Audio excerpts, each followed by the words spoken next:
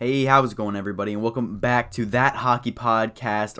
Well, it's just me this week, so I guess you could say half of That Hockey Podcast. Our good friend Nelly is really crammed up in his schedule and he can't make it today. But you know what? Hopefully I can satisfy all you people and inform you of the hockey world. So we've been gone for a week. We've been really swamped. Haven't found a good time to talk hockey on this little podcast that we have here. But I'm going to try and summarize the last couple, I think like 2 or 3 weeks that we've been gone. I'm going to briefly touch upon some points, and I apologize in advance if I sound a little jumpy, if the points don't really click together too well, but I'll try my best. But this episode is the playoff premiere, just the episode before the playoffs really start, and just really dissect what we're thinking that's going to happen, just project how everything's going to lay out. But before that, we got to talk about a couple of things there. The first point I have marked off is John Tavares when he returned to the Islanders' home arena over in Brooklyn or wherever the hell they play right now.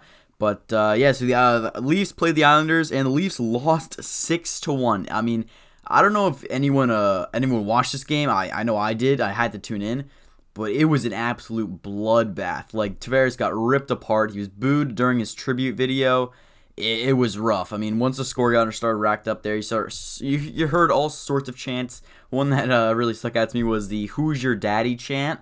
I thought that was very interesting. But I know there were some not Leaf fans. I know there were some Islanders fans that were happy to see Tavares back and understood his decision to leave. But geez, like the tailgating in the parking lot, people just running over his jersey, burning it, anything you think of. It was all being done in wherever the hell they are in New York. But yeah, I just thought that was fascinating. Honestly, I thought it was very newsworthy that John Tavares was not welcome. And you know what? Honestly, I can see where the Islanders are coming from. The Islander fans. I mean, he did say he was planning on resigning and then not resign, but at the same time, what are you supposed to tell the media? Like, oh, I'm leaving. Like, you got to give the man a break a little bit. And I mean, a chance to go back to play for the Leafs, his hometown team. It's just a dream. But John Tavares was not welcome back whatsoever.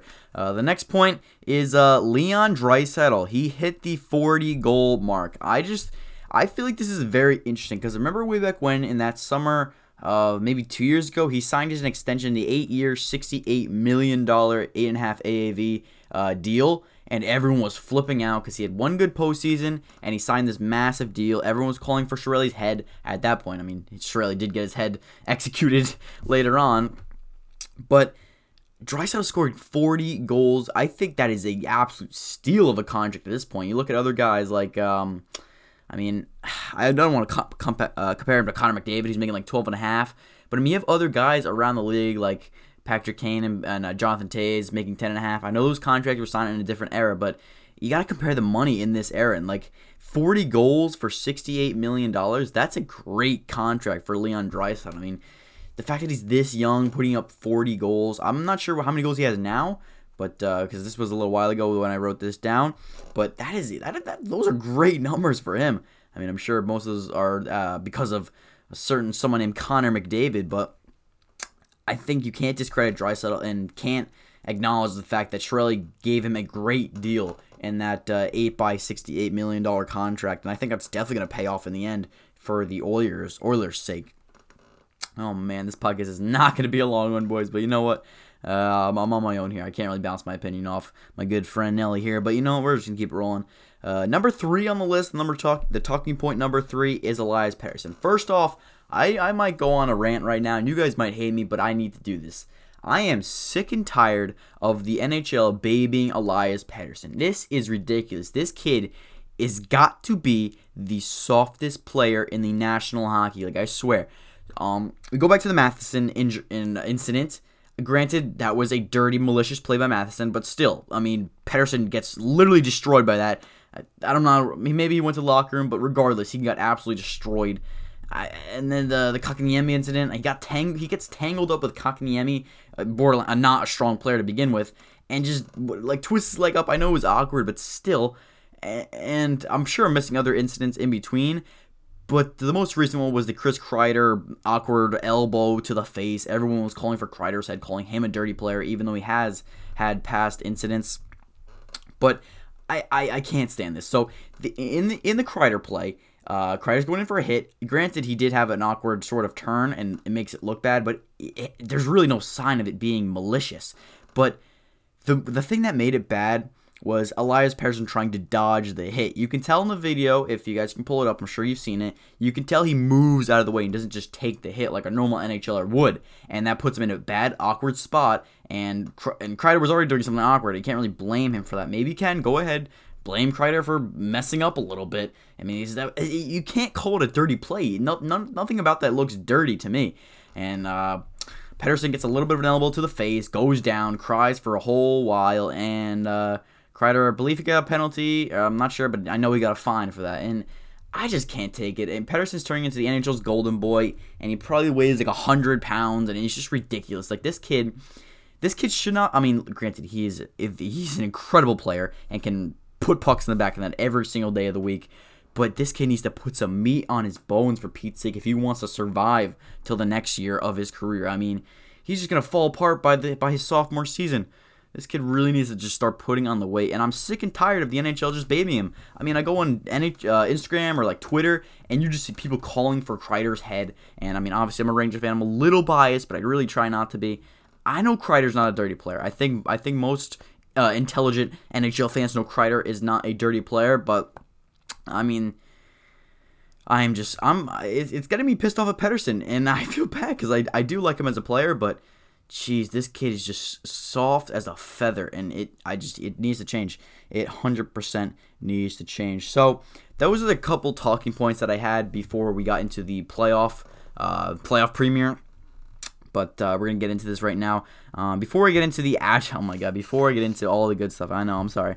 But before we get into it, I want to talk about the playoff format. I know there's been a talking point for the last couple of weeks around the NHL. I know there was a general manager meeting where they discussed maybe rule changes and such stuff like that. I don't even think the playoff format was brought up, which is mind-boggling for me because this is one of the biggest complaints among hockey fans and hockey players. You saw guys like Brad Marchand talk about it. I think Stamkos talked about it as well. They both agreed that the playoff format is flawed and it's just ridiculous. Like, odds are we're going to see a Boston Bruins and Toronto Maple Leafs matchup. Both teams that were at one point top 5 teams in the league. And with the format, one of those teams would be out of the playoffs in the first round. In my opinion, I think in everyone's opinion, definitely, that should be absolutely ridiculous and just stupid. It's just stupid at the end of the day. I mean, why do we have this wild card format that just puts the best teams against other good teams? It doesn't make any sense. We need to go back to the conference 1 versus 8, and 2 versus 7.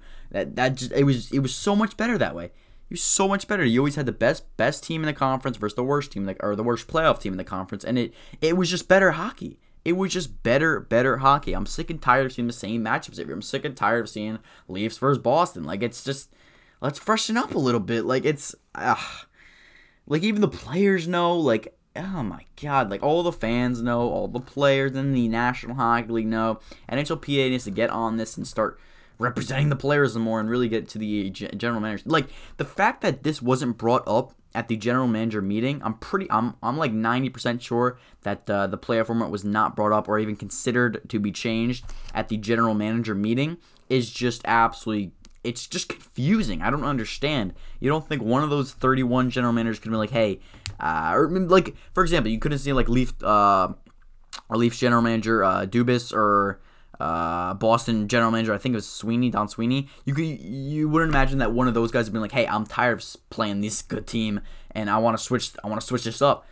I don't understand. I really do not understand why the playoff format has not changed. It really does not make any sense to me. But regardless, it's time to get into the juicy stuff.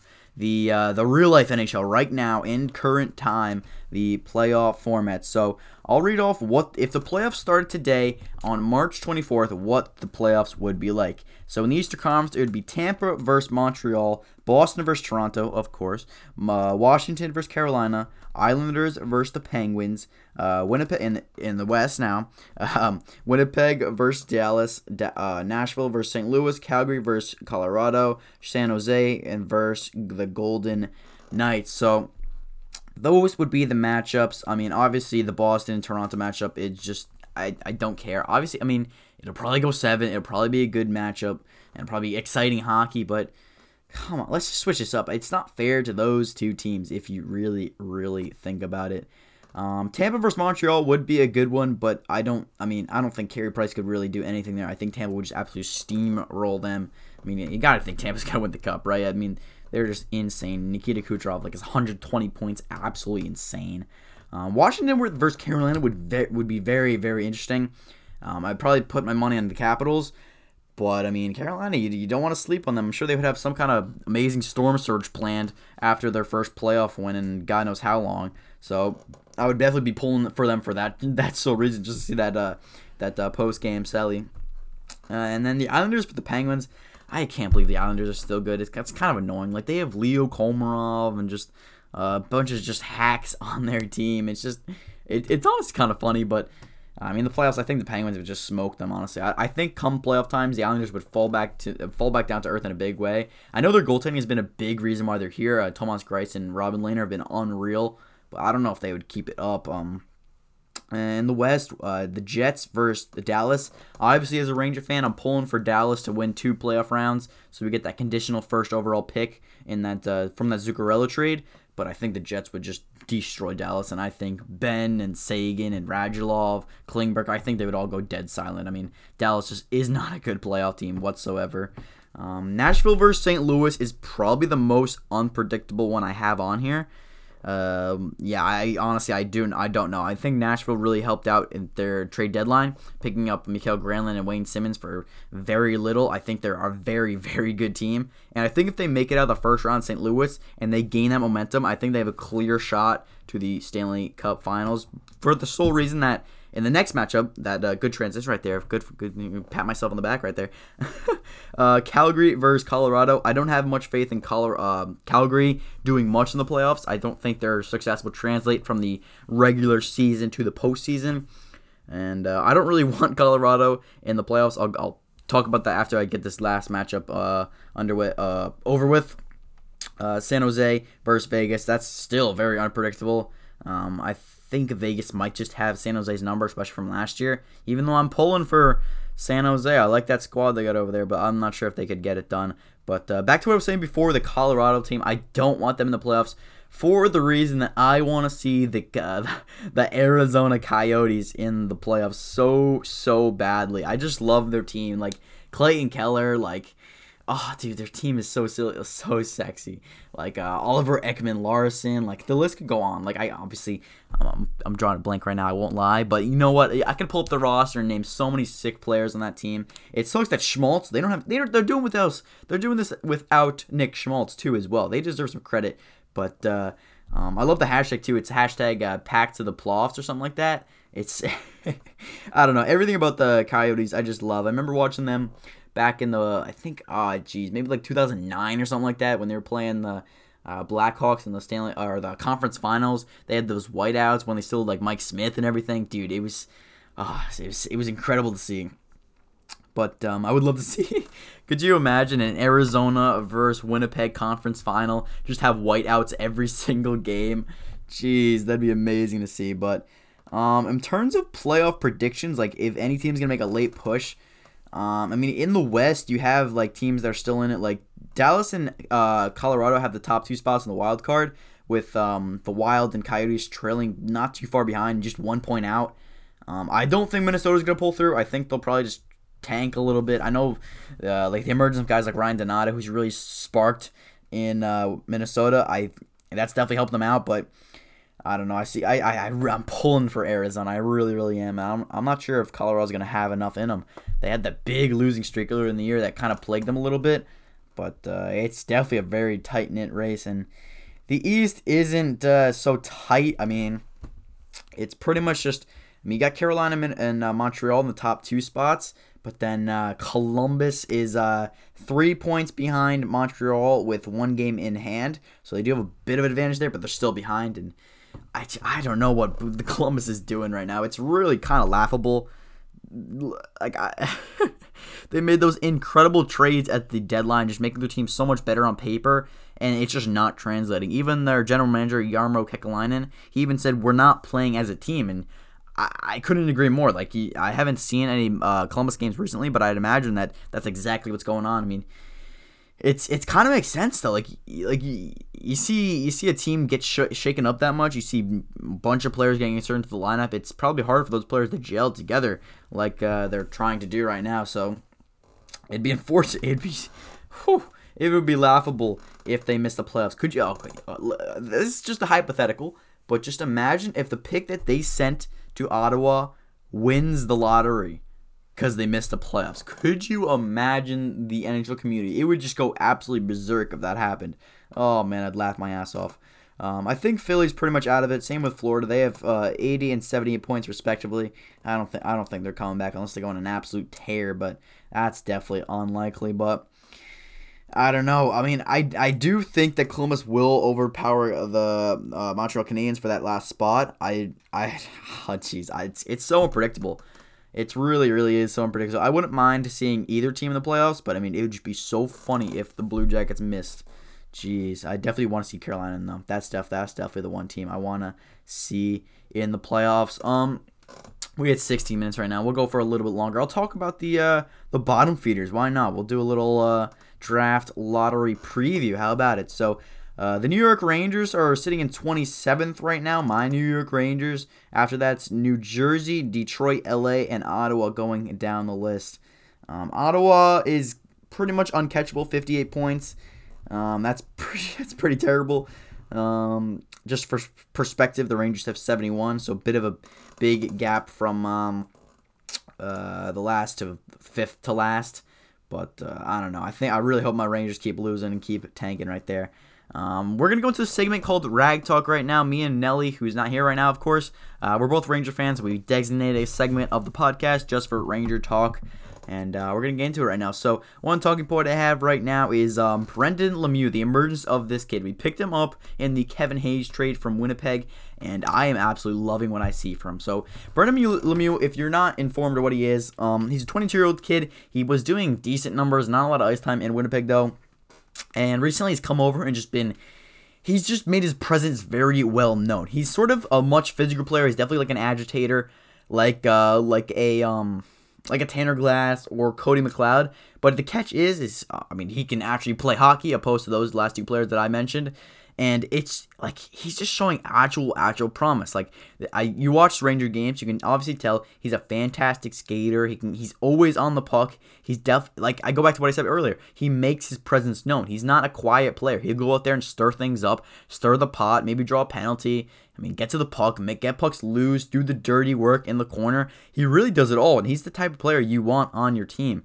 And the fact that he's 22 and he's looking like a great player for this. There was rumors right after we acquired him at the deadline that we were going to flip him again. And honestly, I really hope he sticks around. I'm liking what I'm seeing from Brendan Lemieux.